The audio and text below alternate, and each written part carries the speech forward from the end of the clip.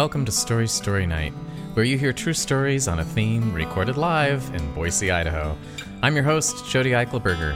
On this podcast, we triple the story power in our show inspired by the classic TV game show title, To Tell the Truth. As part of our season Be in the Game, each story in this show has 3 storytellers, but the story only belongs to one of them. 2 are imposters.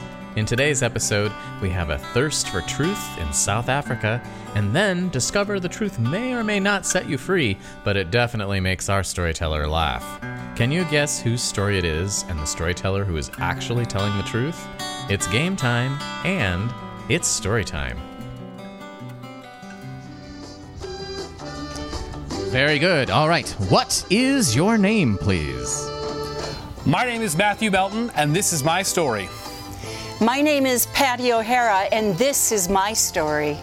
My name is Nick Warden, and this is my story. So when I was in school, my course of study was resource management, natural resource management, kind of a niche course of study, but I loved it. I was interested in it, how it worked, the economics of it, how to make that go. And for my graduate study, my thesis, I was interested in doing something specifically with water resource management. That's what I was interested in. So in the course of my studies and trying to decide what my project was going to be, I heard of this pilot project happening in Johannesburg, South Africa.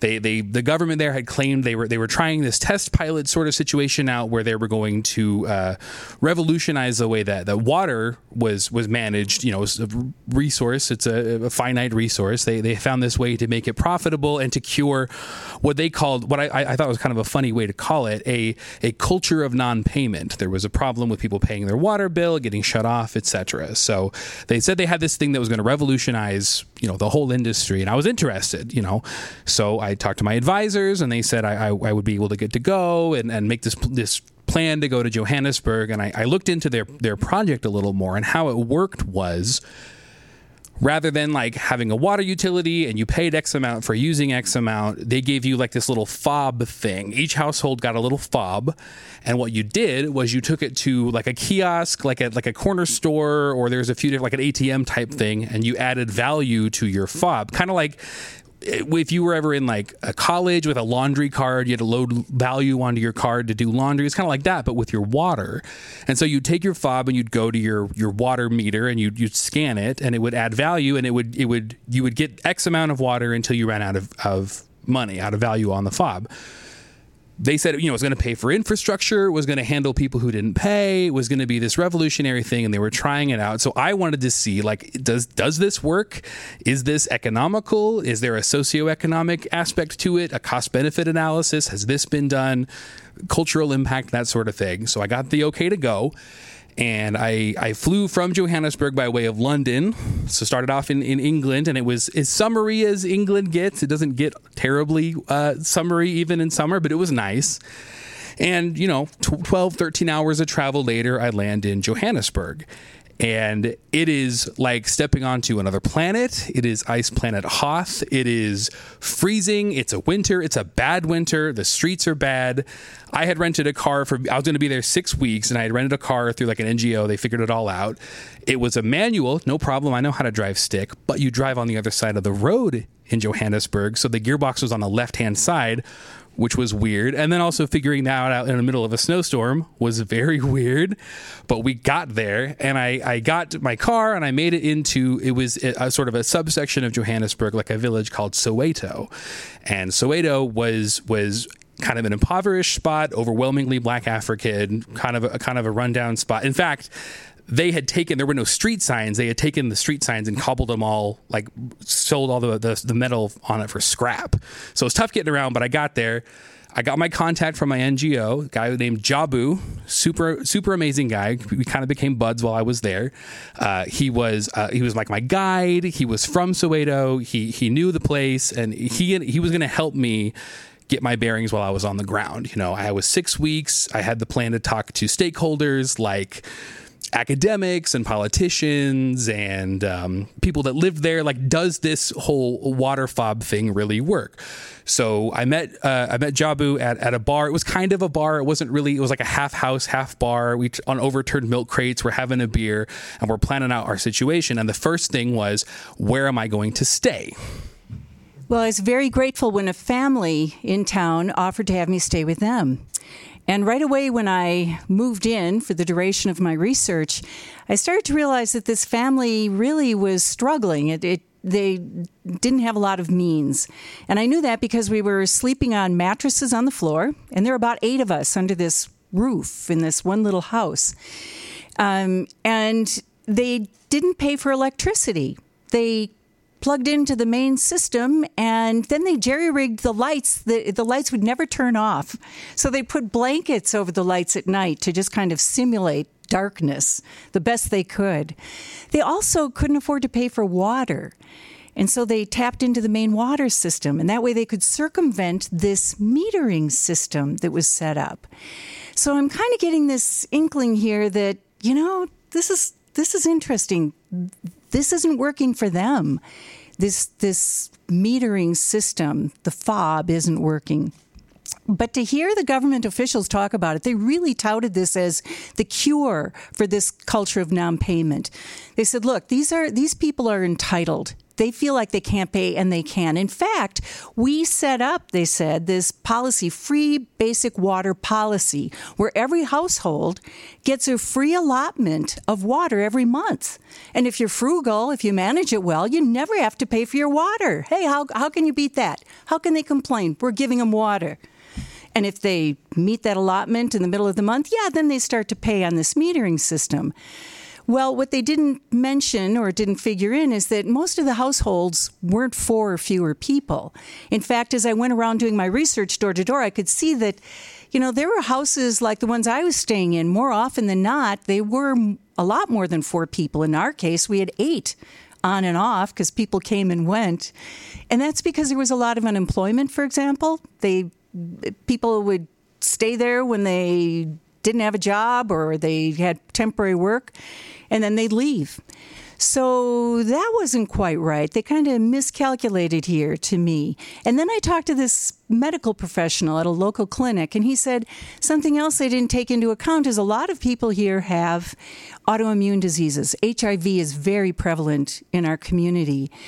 And these people have water needs. They're a very vulnerable population that was not taken into account.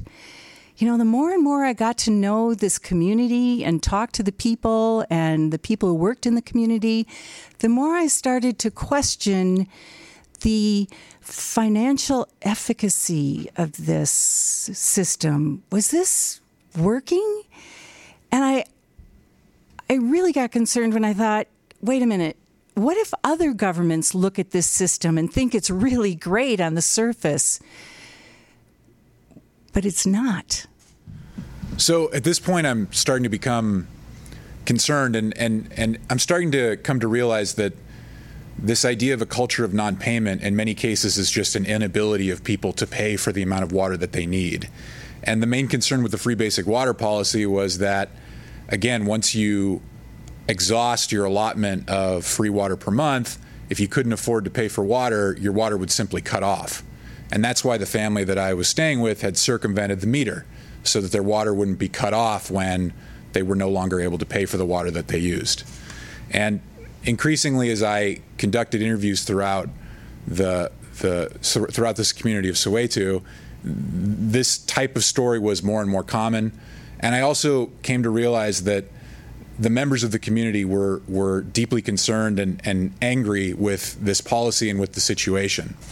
And word started getting around that I was there and that I was studying this. And so at one point, Jabu basically organized for me to go and meet a local community leader. And the community leader was, at the time, just happened to be, unbeknownst to me, hosting a gathering at a local church, which functioned as a community center for this community. And so when I arrived, he was in front of a group of people, probably numbering, maybe 50 to 100 people, all very concerned about this issue. And again, unbeknownst to me, I was sort of invited to speak. And so I gave a presentation just sort of off the cuff because I wasn't really expecting this. I was expecting to just have a private interview with this local leader. But I gave a presentation, and it became clear that these folks were kind of looking to me to try to do what I could to sort of facilitate the change that they wanted to see, what they perceived to be an injustice being perpetrated upon them. This was a conundrum for me because my methodology as a researcher was to try to be as objective as I could, to be sort of a neutral, objective researcher analyzing the socioeconomic impacts of this policy and the efficacy of this policy. And now people are looking to me to try to sort of facilitate the change that they want to see. Then the meeting ended, and unbeknownst to me, the plan appeared to be that the meeting would end and then this group of people would get together and essentially engage in a protest march. And so all these people got together, and I was sort of swept up in the march, and we all started marching through the streets of Soweto. And we marched for quite a while. And then again, unexpectedly, we end up ending the march at sort of this gathering of other protesters. More and more people are joining us as we march, and we end at this sort of highway. It's like a small highway. And at the time, other protesters had already got together and shut off the highway with various debris and things like that. They had essentially obstructed the highway in protest. And so now not only am I an objective observer, sort of being encouraged to do what I could to help these people, to sort of advocate on their behalf, but I'm caught up in a protest, and now I'm caught up in this what would ultimately become this standoff with local police. And so the police end up showing up, asking people to disperse, and they don't, and then they use various means to disperse them, tear gas, for example, to disperse the crowd. And so now I'm supposed to be the subjective researcher, but I'm witnessing what I perceive to be an injustice perpetrated against a particularly vulnerable group of people. And after this experience, I went back to write up my thesis, and I found it extremely difficult to grapple with the methodological approach to this. It was very difficult for me to maintain the objectivity that I was supposed to maintain. I wrote it up, and it was well received, and I'm grateful for that. But in truth, I came to realize that when you're studying something that you're passionate about, it's really in many ways impossible to remain completely objective. And in this particular case, that was certainly the truth. I learned later that the policy is still in place. There was a legal challenge, but that legal challenge failed, unfortunately.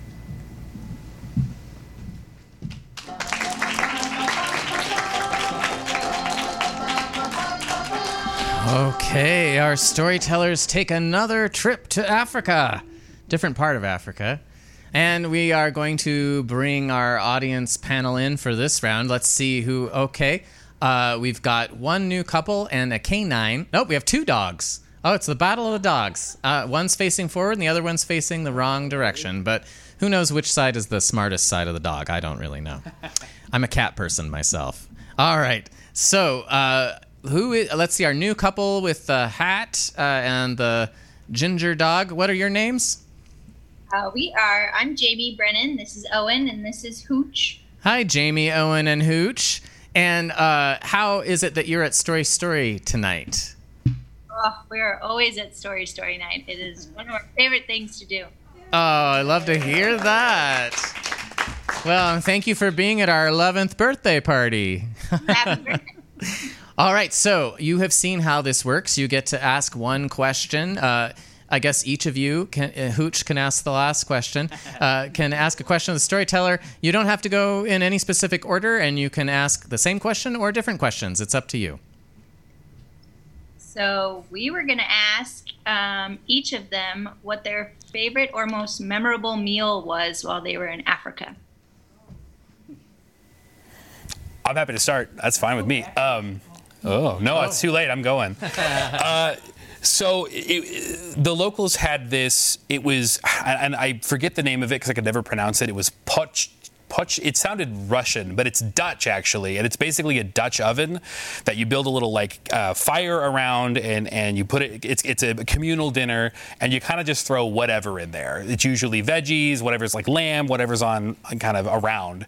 And one of the first nights I was there, we had a big one of these. There was a bunch of folks from Soweto came and brought a little something to add to it, and it comes out like a stew basically, and it was amazing.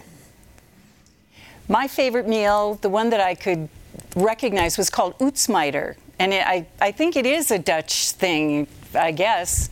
It's got peas and eggs and things in it. And what I wasn't comfortable with or familiar with was how we ate it. We used our fingers. So that was unusual for me, but it was delicious. I think my favorite meal was that they had this stuff called pop, mealie pop, which is like the starch there that they have locally, and it's got this weird sort of consistency between like mashed potatoes and maybe rice. And there wasn't a lot of vegetables or fruit there, but they served a really great sausage with it. And it was street food, but it was good. Really, you can fix anything with a sausage. All right, moving on to, let's see, who we have. I think Nicole's there, aren't you, Nicole? Yes, there she is. Do you like to eat eggs with your hands? Me? Yeah. Yeah, I've had some African food actually. Oh, okay. Yeah, like any good Boisean, we cook a lot because we don't always get to go a lot of places. All right, very good. All right, what questions do you have for the storytellers? Okay. Do I have to ask in order, or is it okay to go out of order? You can go out of order. Just say 3, 2, or 1. Okay. Storyteller number 3. What degree were you working on? I was working on a Master's of Science in in Natural Resources Management. Okay. Storyteller number 2. Were you ever in the Peace Corps? No. Short answer.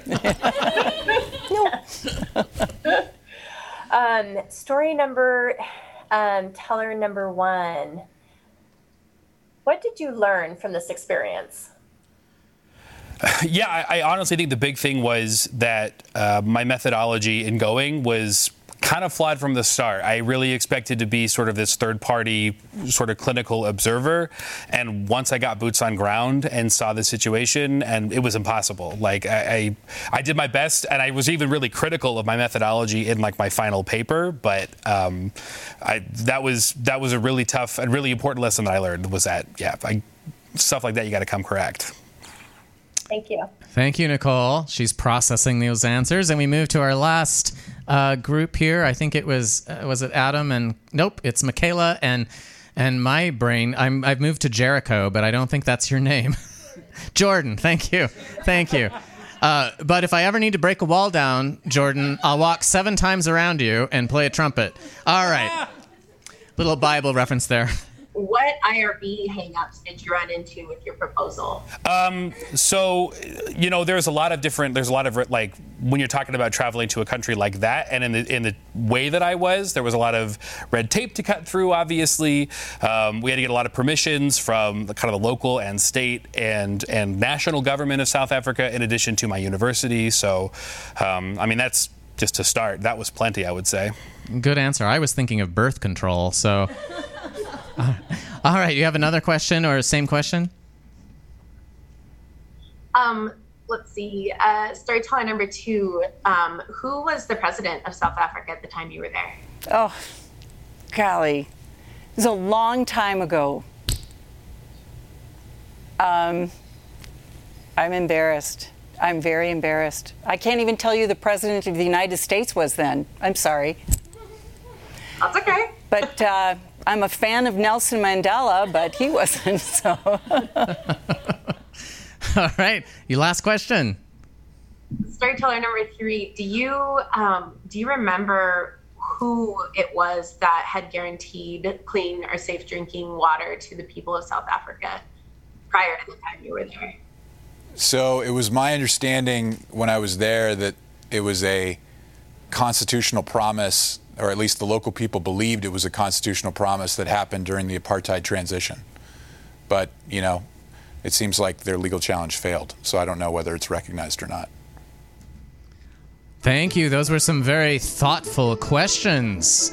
All right, as usual, we are going to open a poll up for the rest of the audience to weigh in. This one's called A Thirst for Truth. And again, vote for your choice, storyteller number 1, number 2, or number 3. It looks like we've got votes coming in for everybody. We'll let you keep going, and we'll come back to our audience panel and find out who they think is the owner of this story. Let's start with Hooch. They're going to vote for storyteller number 3. And Nicole, who are you selecting? Number 2. Very good. And the Wall of Jericho is also selecting storyteller number 3. Wonderful. All right, let's go ahead and see whether the rest of the audience agrees with you. 2 of the 3 of you voted for number 3. Let's go ahead and end that poll and reveal the results. And it looks like we have a fair number of people that agree that it is storyteller number 3. All right, so let's go ahead and find out. Will the person whose story this belongs to please reveal yourself? Hi, my name is Nick Warden, and this is my story. Storyteller number 3, Nick Warden.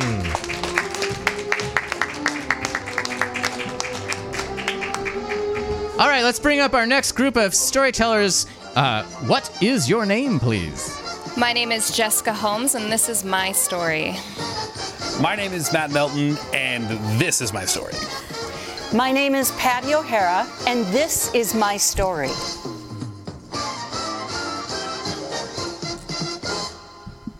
All right, well, there are a lot of ways of telling if somebody's lying. They don't blink. They don't look you in the eye. They tilt their head. They touch their face. They shuffle their feet. They repeat words, or did I already say that? They think I'm funny. But how do you tell if someone is telling the truth? For me, it's laughter. I have this really annoying habit of laughing when truthing. And with my laugh, it's a little bit high-pitched and fake-sounding, so it makes it even worse. So it hasn't worked out well for me, even far back from when I was a kid. Like, the first time I can remember this was when my dad, he used to show me his childhood favorites, and he swore to me that Captain Kangaroo was Frank Zappa's dad. And I was like, I see it, the hair, the eyebrows, I see it. I believe you. So at a party, I was telling all of his friends, I was like, did you know that Captain Kangaroo is Frank Zappa's dad? And they kind of like, and I was like, and it was, and I realized later that they were just laughing at me, so that wasn't great. Sorry if I busted your ears out. That's the problem with this. But this has also gotten me into hot water professionally. I was at the final stage of this really coveted government job, and the final thing that we had to do was take a polygraph exam.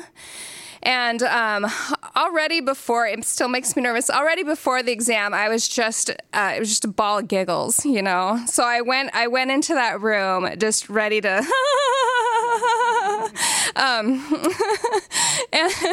but I thought he was just breaking the ice. He just started asking me some questions, like, what's your name? Jessica Holmes. Where do you live? Boise. Have you ever stolen anything? And I was like, I just stole a Kit Kat bar one time, but then my mom found out, and then I had to go tell the person, and then I swear I'm telling the truth. And he was taking notes the whole time, so I realized that he wasn't breaking the ice. He was actually getting a baseline for this magic here. And and then when he started the exam, he made it really clear. He was like, now you can only answer in yes or no answers. This is how it goes. So his first question was, you are called Jessica? And I just thought, I'm called Jess, I'm called Jessie, I'm called what up, Jay Holmes? I'm called Kaka by my older sister because I hate her. No, I'm just kidding. So I felt like whatever I said would be a little bit lying. So all I did was go,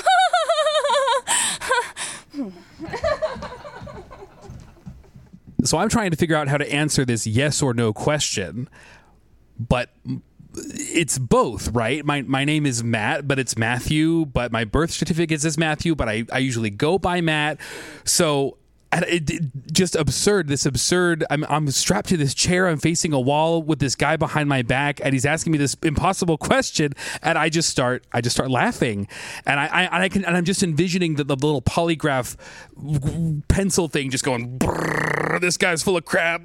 Don't let him near anything, and it makes me laugh harder. And just a feedback loop of like, this thing is there an earthquake? What's going on? And somehow, and I answer. So yes, I mean, at the end of the day, I guess yes, that's my name. And somehow the truth machine or whatever gives me the all thumbs up because I passed or whatever. They don't tell you yes or no, but I got the job. So they must have liked my answers, and it was great. So a few years after this job ended, was kind of in a celebratory mood. So me and a friend, I took my friend, I didn't pay for him. He came with me, but we did 2 weeks in Ireland after this. And now this is kind of a dodoy, but if you ever have a chance, I highly recommend it because we had an amazing 2 weeks of like pubs and mountain hiking and like running through farmers, like crops, like Lord of the Rings style, to go look at old castle ruins. Like, it was incredible. It was amazing. And by the end of it, so our 2 weeks are up and, blowing off some steam from this kind of, tricky job. And we get to the Dublin International Airport. Now, when you're coming back, if you've ever traveled internationally, when you come back home, you have to go through customs. Most of the time you go through customs when you get home. They, at the port of entry, the airport or whatever, they'll you'll go through the whole, do you have anything to declare, et cetera, et cetera. Well, in Dublin, they do what's called pre-clearance, which means that the customs agents, the U.S. Border Patrol, the customs agents are in Dublin, and you have to get checked out before you get on the plane. So they say, the travel guides or whatever say, get to the airport really, really early so you have time. No big deal.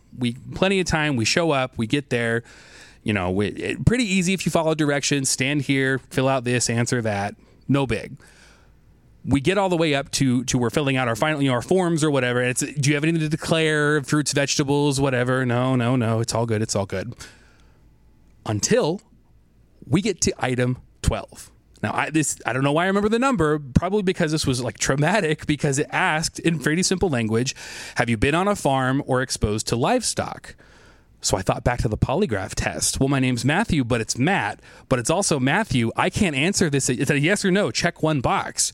Ireland is nothing but farmland. I don't know if you've ever been. It's mostly farms, and we were cutting through farms, and like I'm not smuggling sheep or whatever, but I pet a goat one time. Like, is that what do you want from me? So I think back when I was taking the polygraph, they said they're not judging the deed, they're judging whether or not you tell the truth. So I said I'm going to tell the truth. Yes, of course, Dodoy farm, Ireland.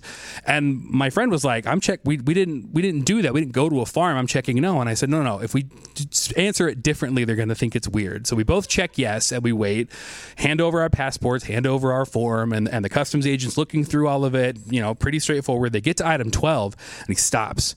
They say, you were on a farm recently? And I was like, yeah, well, Ireland, am I right? Farms. Anyway, got to catch that flight. And he goes, and does one of these, and then before I know it, my friend and I are being whisked away to this like Law and Order investigation cooler, like clean room or whatever, and we're told to sit right there and someone will be with us in a bit. Well, that in a bit was turning into 5, 10, 15 minutes, and we're sitting there, and I'm thinking, well, they're just going to come in with some sort of a sheep dung detector and whisk it over our bodies and find out that we're clean and send us on to board our plane. We got here early. Everything's in order. Let's just get on with it. It didn't happen. We waited. Finally, this woman comes out from behind this gray divider wall wearing a white lab coat. Her hair's back in a tight bun. She's got a clipboard in her arm. She never looks up. And she comes out and says, Anderson. Well, I look at my husband, who is traveling with me, and we're O'Hara, and so we didn't answer. And there was no one else in the room, so they didn't answer. "Oh, Anderson," she says, louder this time, more impatient, and I started to laugh because I said, and she said, "What's so funny? Is something funny?" "Well, we're not Anderson. We're O'Hara." And that wasn't funny to her. And she got her name, and she took us back behind the wall where she was probably standing for the past 15 minutes listening to us squirm while we waited.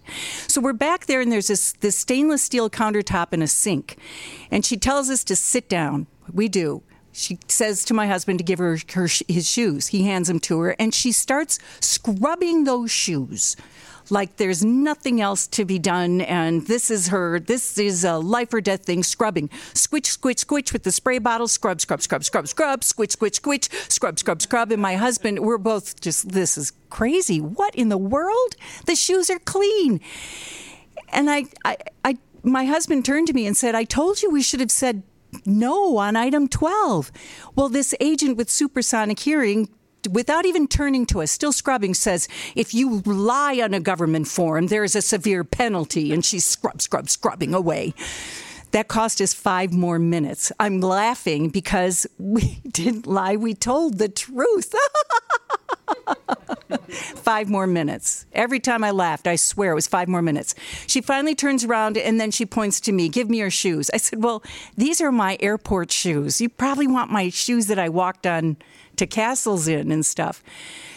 They're in the suitcase. I'll go get them." "Sit down. You do not approach that suitcase." She went in and dug out the shoes, and she started to scrub, scrub, scrub, scrub, scrub, squitch, squitch, squitch, squitch, squitch, scrub, scrub, scrub, scrub. Well, they're clean shoes. What could you possibly? I swear I heard her say, "Out, damn spot, out, I say." We started to refer to her as Lady Macbeth under our breath, of course. We wouldn't say that out loud. Squitch, squitch, squitch. Anytime there was a snork or a giggle, 5 more minutes, penalty. This was obviously not getting us anywhere. We were prolonging our misery by sniggering and laughing and snorkeling and whatever. And she's scrubbing away. I'm looking at the clock. Our flight is going to leave shortly now. We got there in plenty of time, but we've been sitting here watching our shoes get clean, for heaven's sakes. Tick tock, tick tock, tick tock. So I'm thinking, okay, I've got to stop laughing. And what's the solution? Well, I learned long ago that I laugh when I'm telling the truth, so I'll throw something untruthful out there. I turned to my husband, I pulled an old one out of my hat, and I said, "Did you know that Captain Kangaroo is Frank Zappa's father?"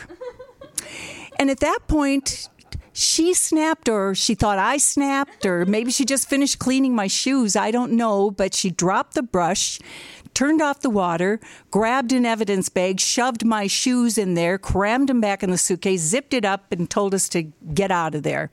We ran to our gate, made it with seconds to spare. And as I'm catching my breath, I'm thinking to myself, the untruth set us free.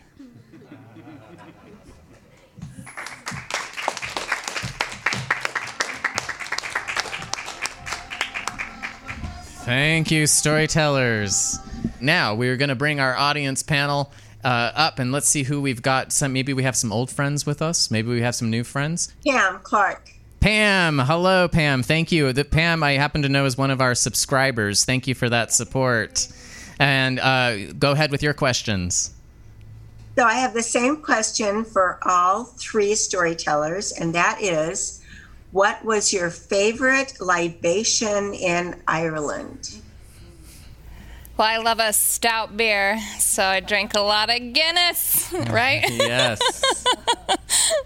Can I tell you, we went to the Guinness brewery and all that, and it was great, but they let you do a tasting at the end, and Guinness actually makes another beer.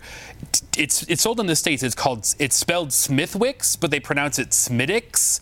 And it's like a Guinness stout, but it's a little cleaner. It's more of like a lager. I order it every time I see it. It's amazing. I loved the Irish stew in Glendalough after a cold hike. It was delicious. Did it have eggs in it? We ate it with our hands. All right, thank you, Pamela. And our last, our good friend Nicole, who has been with us in several panels, and you guys be ready because she's got some tough questions. She gets in there into the nitty gritty. All right, go ahead, Nicole. Okay, number 3, tell me a little bit more about the cleaning process. Like what kind of brush, cleaner, like what else did you notice? You know what? I noticed her elbows. Her back was to us.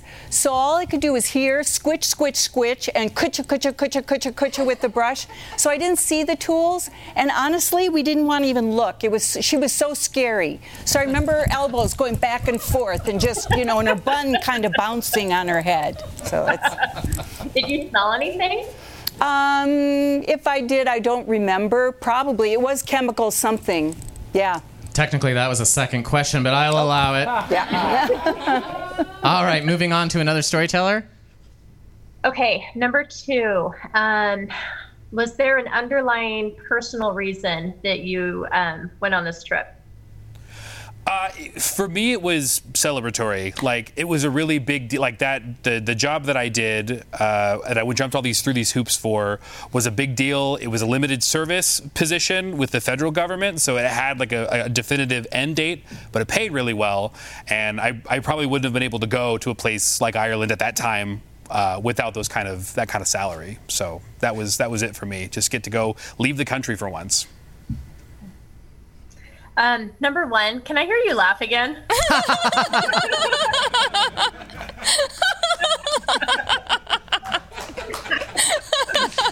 Jessica Holmes. Pam, which one for you? Because my partner says he liked his beer answer. He liked the beer answer. What was that beer called again? Smittix. It's spelled Smithwick's. Yeah, we got it. If you pronounce it that way, you're rude. Okay, all right. All right, Smitty. Okay, and Nicole, who are you going to select? I'm going with 1. Number 1. So everyone got a vote this time, huh? Well, no, not Patty. Oh, Patty didn't get a vote. Matt got 2 votes for this stupid beer. I mean, his wonderful. And then you tell me. His wonderful answer. All right, let's go ahead and reveal who the audience has picked. It looks like it's a tie between number 1 and number 2. Well, this is very exciting. Will the person whose story this belongs to please reveal yourself? My name is Patty O'Hara, and this is my story. Storyteller number 3, Patty O'Hara.